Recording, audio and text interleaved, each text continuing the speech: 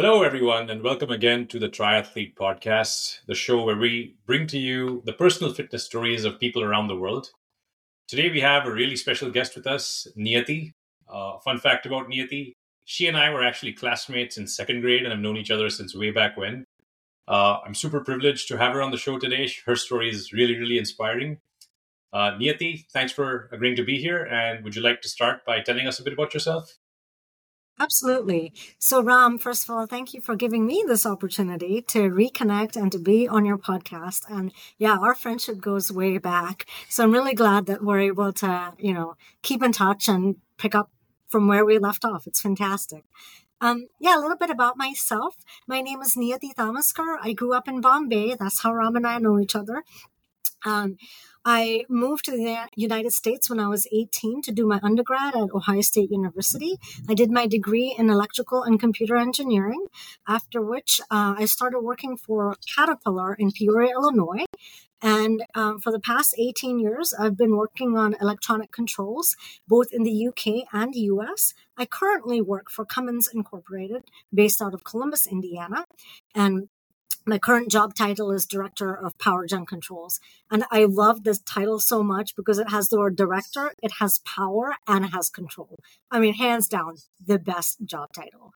And then a little bit about me, what I like to do outside of work. I really enjoy writing, so I have a blog where I like pen down my thoughts. And I did that just for fun, but I went ahead and published 2 books.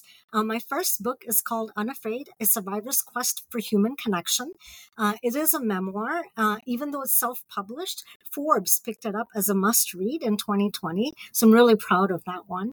And I've done a TEDx talk on the cultural bias and stigma associated with cancer. I'm really proud of that as well. And other than that, I do podcasts, fireside chats. I'm a keynote speaker, a panelist. So I tend to stay pretty active and pretty busy. But the most important part about me is that I've married the most wonderful person in the world, my husband, Nuwan Galage. He's a British Sri Lankan man who has put up with me for 13 and a half years. So that's a good sign. I think he's going to stick around. And we are raising 2 wonderful children. My son, Vihan, is 9, and my daughter, Arani, is 6. Gotcha. That's a great introduction, and it's lovely to hear about your family and kind of get a sneak into what we're going to talk about today. We're a show about fitness and trying to be fit, and that's why we call everybody triathletes, anybody who's trying. So, what does your fitness routine look like today? I try to go to the gym 3 to 4 times a week. The weather's been kind of nice, so I like to run outside. About 3 miles or so about a 5K, whenever, the mood strikes, right? And then over the summer, we were working very hard at teaching our children to swim. So I ended up getting into the pool at least once a week with them. So that's kind of been my current fitness journey. Awesome. And if you kind of dial back the clock a little bit to when you were a kid, do you kind of remember when you started focusing on fitness and what kept you motivated? Yeah, I do actually. I learned to swim in 1980s in India at the age of 3. So basically, I have no memory of learning to swim. I just remember swimming. And that was one of my most favorite activities. Having said that, my parents worked really hard at exposing us to different sports. I was in tennis, tried table tennis, rollerblading, roller skating, all of the above. The thing with tennis, though, and all of my sports, right? I'm not a very strong athlete or a very strong person in terms of muscle. And so, like, I remember when I was learning to play tennis, when the ball like hits the racket, instead of the racket propelling the ball the opposite way, it would go in the direction of where the ball is traveling. So I was really bad at sports. And having said that, my husband asked me, what I was doing today. And I said, I'm doing a podcast with my childhood friend. And my husband asked, what's the topic? And I told him it's about being an athlete. And he burst out laughing, Ram. Like he didn't say anything. He burst out laughing, but his face said, and they couldn't find anyone better. But I come from humble beginnings. I'm proud of my humble beginnings. Well, you know what? In the book Atomic Habits, James Clear talks about how you identify yourself, and all it takes is for you to identify yourself as an athlete and a person who tries, and that's what we celebrate over here. It's will over skill. That's what I like to say, and so Nice. that's why you're here. I'm So taking that back to my husband, by the way. Anyways, go ahead. wonderful, and maybe someday we'll have him on the show. Um, so yeah, thanks for sharing your background, and sort of how has that approach kind of changed as you've grown older, and what keeps you going? So one of the things in the 1980s, 90s, probably 2000s in India, being skinny or thin or even petite for that matter was equated as being weak. And the kids that are chubby, like I don't know, just chubby is the only word that I can think of that's appropriate. The kids that are chubby were known as healthy because, and that stereotype really kind of hurt because people would make comments that were a little bit callous, like, oh, how come you're so thin? Doesn't your mom feed you anything? Or if the wind blows really hard, Niyati will fly away. And now I look back and none of that matters to me, right? I wouldn't be bothered. But when I was young and impressionable, it really kind of hurt that people made nothing of me because of my size. And I've always had a healthy appetite, so food wasn't a problem. I just ran on high metabolism. And so I took all of those hurtful comments and decided I'm going to change the narrative around and prove to myself, not them. I don't care what people say, but cared enough that I want to prove to myself that I'm not weak. So childhood growing up, I took up karate, did it for like 8 years, was a purple belt. I could break a brick with my bare fist. I can't do it anymore, but I could. And there's a picture of me from 1990s where my uncle took that picture of me actually breaking the brick. So that was my way of proving to myself, I am not weak. I am skinny. That's a different thing, right? Then as I got older, when I got into Ohio State, my college roommate was we were in a room of 4 girls. So there's one of the roommates was a rugby player. So she was obviously big built, strong bone, heavier person. She made comments like, oh, you're so little, you could never get pregnant. Or if you got pregnant, the pregnancy would just break you in half. And it's just really hurtful because I never turned around and looked at the bigger, heavier set people or her for that matter and said, wow, you're fat. Like I never had that in me. Then why is it that people thought it was okay to say that to me? When I got married and stuff, relatives made comments like, oh, she's never going to be able to breastfeed because she'll never produce enough milk. And that's just hurtful, right? And breastfeeding is a very personal choice. You should not impose your ideals and expectations of what motherhood should be on another, not even a mom yet, not even expected mom, right? On another female, period. And so I took those comments and when I had my 2 kids, decided that I'm not going to give them a drop of formula. I'm going to breastfeed them. Again, proving it to myself, not to any of the naysayers. And that's how kind of I got into, I want to prove that I'm strong. I might look skinny and little, but I have a big voice and I have big ideas and big goals. Yeah, that's super inspiring. And I think you've touched upon sort of the role of external motivation in, your choices to, further your own fitness journey, right? So how do you kind of stay away from making this an externally motivated thing to making it an internally motivated thing? Oh, that one's really simple, actually. It makes me feel better. So the immediate endorphins and like the happiness that you've accomplished something, and which can sometimes contrast what you do at work. Because sometimes when we're working on a problem for a few years and you still don't have a solution, but then you go to the gym and you do a 1-hour workout, you see your heart rate went up, you see immediate results, you're super happy. So that's the internal motivation. Yeah. That one's, yeah. Yeah, that's a great point. I mean, I have myself experienced that as well, where, I might be stuck at something and somehow just changing the setting, making myself sort of sweat it out on the road or in the gym, kind of just triggers some kind of creative process, and you kind of blink and see something that you didn't see before that was maybe obvious. So Exactly. I think Yeah. yep. So that's a really cool sort of point that you made there. So do you actually set goals for yourself in life in terms of fitness, or is it more like let it go as it goes and don't worry about the results? I wouldn't say set goals in life, but I do have weekly goals. Like if I'm 1 week, I say I want to hit 5 days a week at the gym, I make sure that I start Sunday right by going to the gym, right? So those are more of the smaller goals. Before children, I did have a couple goals that were loftier. For example, I wanted to do the 4 day Machu Picchu hike. That involved a lot of training, a lot of step training because you're just climbing up uphill so much on steps, right? So a lot of training, and then yeah, I did that 4 day hike, and it was an incredible experience. I recommend it to any and everyone. Like if you're in your journey of fitness or you don't think you're there yet, make that goal. Go to a new place, see something brand new, and it was really incredible. So mini goals, not very big goals. I mean, climbing Machu Picchu is a pretty big goal. So yeah, maybe I can do that someday. But that's awesome. Sure. You spoke a bit about before and after pregnancy. So how has pregnancy kind of impacted your outlook for towards fitness?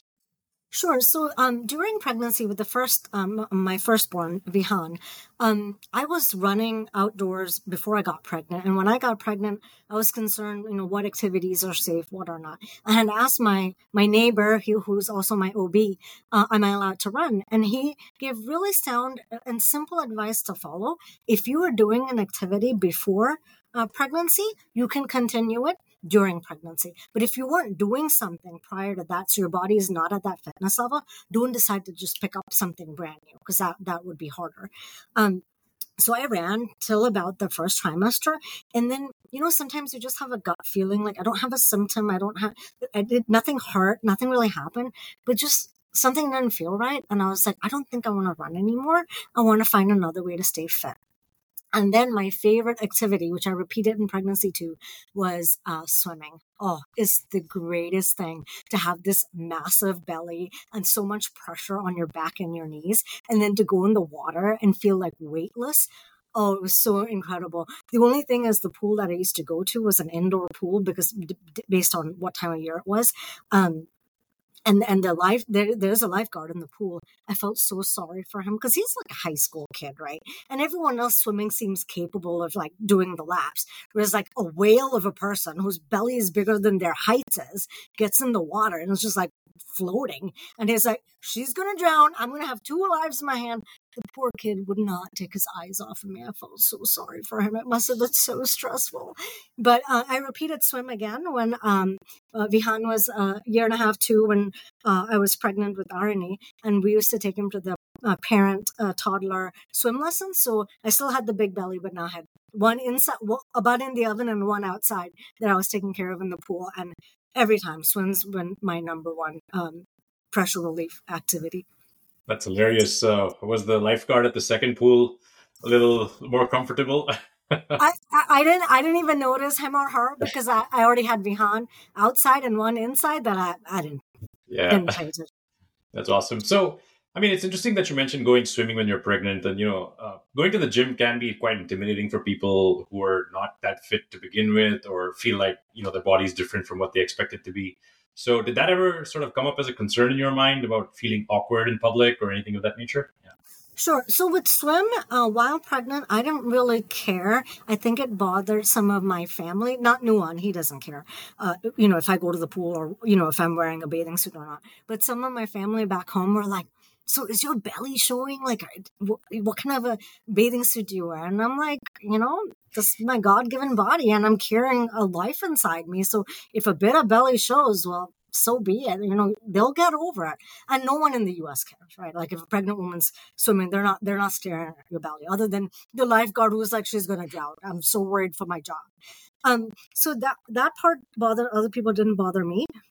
The only other time where I was self-conscious was after finishing 7 cycles of chemotherapy, when I had rejoined the gym again. I was still bald.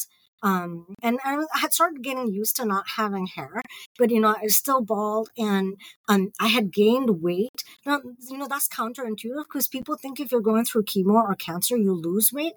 It just depends on what kind of treatment you're going through. The kind that I was going through, they were giving me a ton of steroids.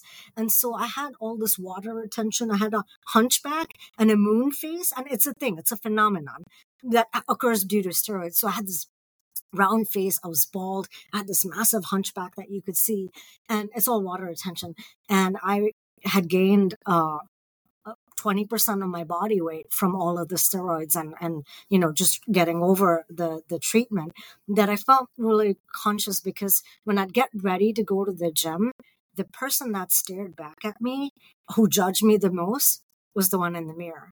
Because when I saw in the mirror, it was a bald white guy looking at me. And the reason I say white, I am being specific white, because I was anemic and had lost so much color in my tone that I looked like a bald white guy, hunchback, big round face staring back at me. And that was the hardest. And I think if you dig deep down, unless you're supremely self-confident, I think we are our worst judges, right? At least for me, I am the hardest on myself. No one else could be harder on me than me. And I think a lot of people have that in common. Yeah, absolutely. And, I think thanks for sharing, such a deeply personal story. At the end of the day, what we think matters, and the reason we started this podcast, was that it's important for people to sort of overcome their fear, overcome their sort of laziness, and overcome whatever challenges life is throwing at them and show up, right? I think showing up is more important than giving up. And it doesn't matter how good, bad, or ugly the workout is, or the effort is. I think the effort is what matters. And so that's why, being a triathlete is all about trying and nothing else. So now that you have two beautiful kids in the world, how has that sort of impacted your own personal fitness journey? And is that something you actively motivate your kids about? Absolutely. We want to expose them to different sports so we can figure out where is their passion and where they're willing to do the hard work to get better. So, we've tried cross country. We love soccer. I find it really important to have a team activity. So everything can't be like an individual sport. I want them to know what it's like to win as a team, to lose as a team, and to depend on each other to do well as a team. And so soccer has been phenomenal for both kids for that. And then the other thing is, while I want them to try all the sports and it's important to expose them to things, there is a non-negotiable. And the non-negotiable, going back to our conversation about swim, it's swim, right?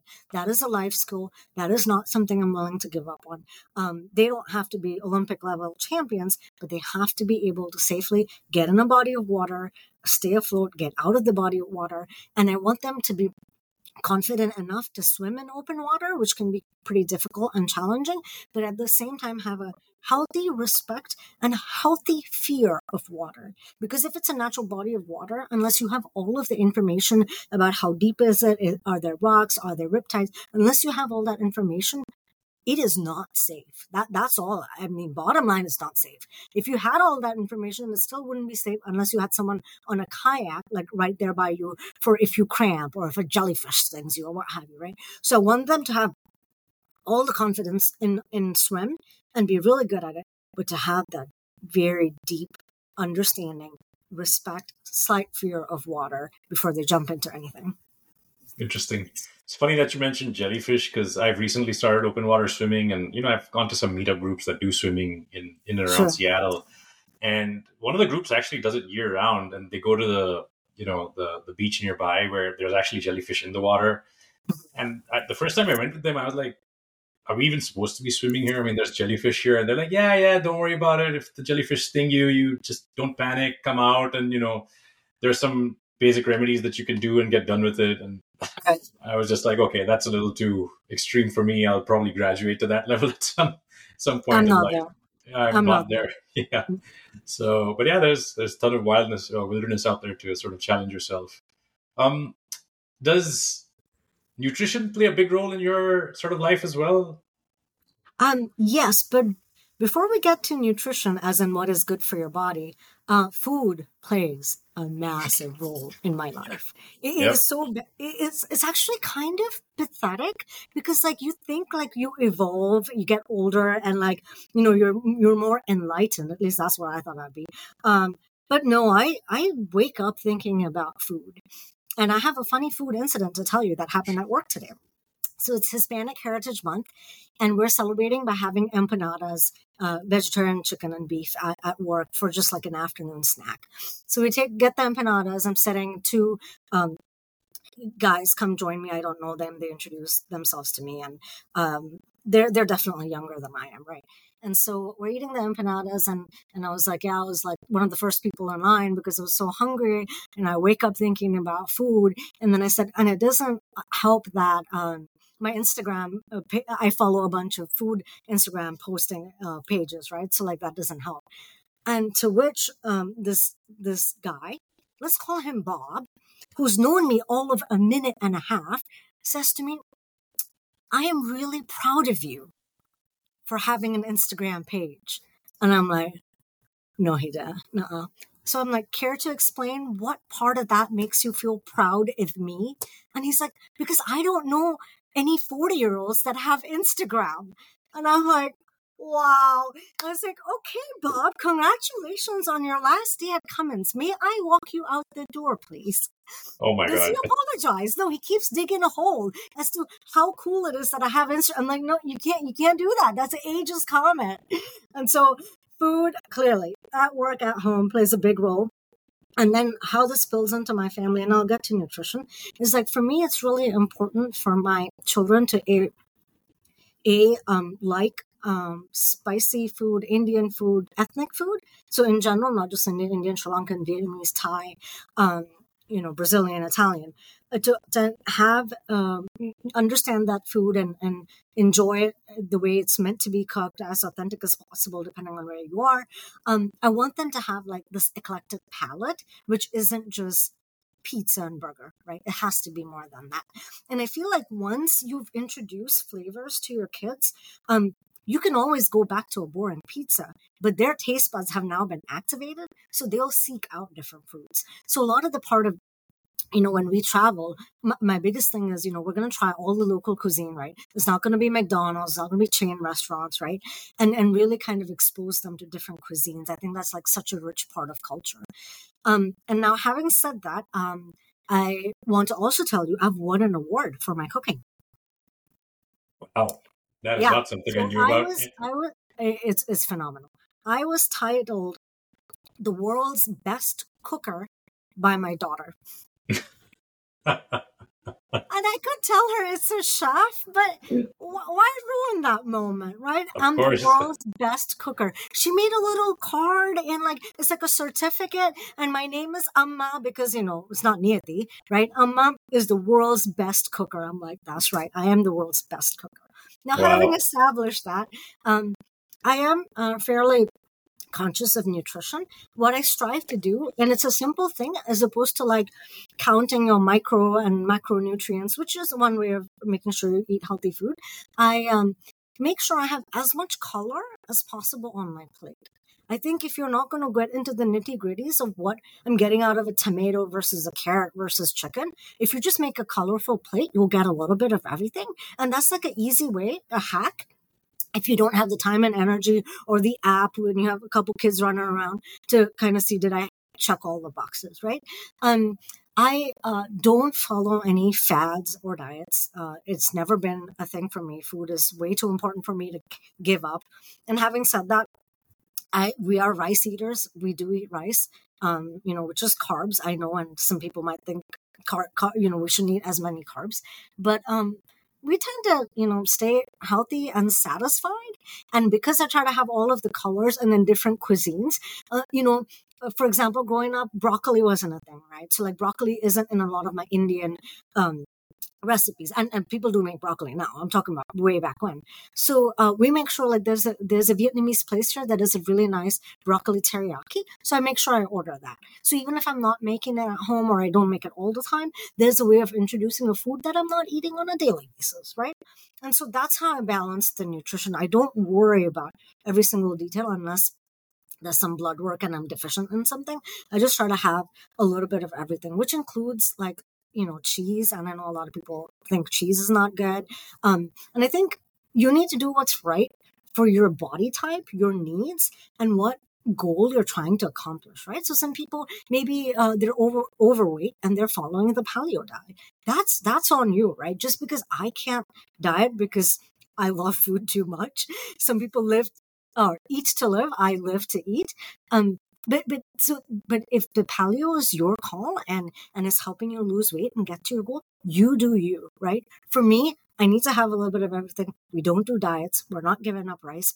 We're going to make it as colorful as possible and try as many different cuisines to get in the different like carbs or proteins or nutrients that you wouldn't if you just ate Indian food every day or American food or fast food every day. That's how I balance it. That's awesome. So, pro tip, guys, from the world's best cooker: try to maximize the color on your plate if you're too bored of looking at nutrition charts and trying to figure out how to count your nutrition.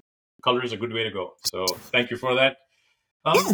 So, you've talked about your family and, your kids are beautiful. I've seen some pictures of them. Thank you. How do you kind of prioritize, your routine versus their routine and your husband's routine? And sort of where do you draw the balance there? Sure. So right now, in terms of fitness, my husband runs a half marathon every year, and he's done 13 so far. And that's he's a weekend warrior. He mostly runs on Saturday. Every once in a while, if he's training for something else, he'll get a weekday run in. So that's him. You know about me trying to do swim and gym 3 to 4 times a week. Try and do about 5 workouts a week. And then you know what our kids are into. So if you are learning to swim and playing soccer, cross country, things like that, if you took in terms of priority, the number one priority of this household is kids swim, because that's a life skill. They're both getting very good at it, but they're not there yet. I'm really proud of my son. He made it to the local East High School swim team. It's called Club Olympia, and he's swimming 5 days a week, an hour and a half combination of dry land and being in the water. So he's doing really well, but the time commitment that is, I mean, my goals and my husband's goal have to take a second seat to that. Having said that, after the kids swim being priority number 1, priority number 2 is my husband's running. He's part of the running club. It's his, one social thing that he does. Unlike me, I'm doing podcasts. I'm a keynote speaker. I'm social butterfly. His one thing is Saturday morning runs followed by coffee. And he's a bit of a reserved person, not necessarily an introvert, but reserved. He wouldn't just go out and make, friends or new friends or strike up a conversation. But one time I went to the coffee place where they were having coffee after a run, and I noticed in the running club, Nuwan is the one who's coming up with all the topics to discuss. He's the social, he's cracking the jokes. Everyone's sitting around him. And that's where he flourishes. So I wouldn't want to take that away from him. So I think kids swim, Nuwan's run, and then third, whatever I can fit in, in a week. But it works out okay for us as a family. And we're not competing with each other's priorities. And the time commitment to run isn't as big because he's only a weekend warrior running, right? And so, if we can get our kids comfortably swimming, we might, have Nuwan's run 1 and then maybe mine and the kids as a tied for second place. But we're not there yet. We're just really excited that Bihan gets to be in the swim club. Hopefully, Arnie will qualify. And something, a shout out to this club, it's called Club Olympia. We live in a small town called Columbus, Indiana, and the head coach of Club Olympia represented the United States in Montreal in 1976. I mean, that's really cool. Yeah. You're in high company. Exactly. For us to have access to an Olympic level champion, it's incredible. And I can safely speak on behalf of the coaches, the swimmers, and the parents. We're both very proud to be associated with her. And also a little bit intimidated. I'm not going to lie. She can be intimidating, but it's very cool. Yeah, that's awesome. I mean, it looks like you found a really nice sort of harmony, if you will, between, your kids' schedules, your husband's schedule, and your own. It's fantastic that you've been able to achieve that. And, kudos to you guys to being able to balance it all out. I mean, Thanks. These kind of challenges kind of affect everybody. And so what's your, 2 cents of advice to anybody sort of in a similar situation who might be kind of trying to seek out what's the ideal plan for themselves? Yeah, I think the simple thing is show up. And that's half, for me, that's not even half. That's 3/4 of the battle won. The reason I say that is, say I'm feeling lazy, or Vihan is getting tired from swimming constantly. He protested yesterday saying, I don't want to go to swim, right? I was feeling lazy, didn't feel like going to the gym this morning because I had this podcast and things going on at work. But I said, no, let me just show up. Once you show up, you'll be amazed at how much capacity you have and how much you're willing to push yourself to do even better than before. and come back happy after that because you tried. If you have that doubt and you don't show up, then no one can help you, right? So even yesterday when Bihan said he didn't want to go to swim, I said, how about this? How about we go to the pool, you do dry land, and if you don't want to stay for the swim portion of it because the water is a little bit cold, then I'll bring you home. And he agreed to that. And guess what? Peer pressure. The minute he was there, he saw all his friends. He forgot all about the protest. So you gotta show up. That's the simplest thing you can do. The rest will take care of itself. Awesome. Yep. In my own journey, I think showing up was the motto I started the year with. And, after you show up for many days in a row, you kind of build up an ego of it saying, I don't want to break my streak. I mean, I show up every day. So it kind of becomes a game with yourself and you just want to keep doing it. So great, great advice there. Love the fact that you use the same words that we're trying to promote here. So to all our listeners out there, look, the game is simple. You just got to show up every day. And that's what makes you a triathlete. You're just trying to be an athlete. So thanks a ton, Niyati. I think this was a great, great conversation. Love how frank and open you were, and I'm sure all our viewers or listeners will also like it too. So yeah, see you around the corner, and hopefully we'll meet soon. Thanks so much for the opportunity, Ram. We must connect soon again. Absolutely. Yep. Take care. Have a good day. Bye. Bye.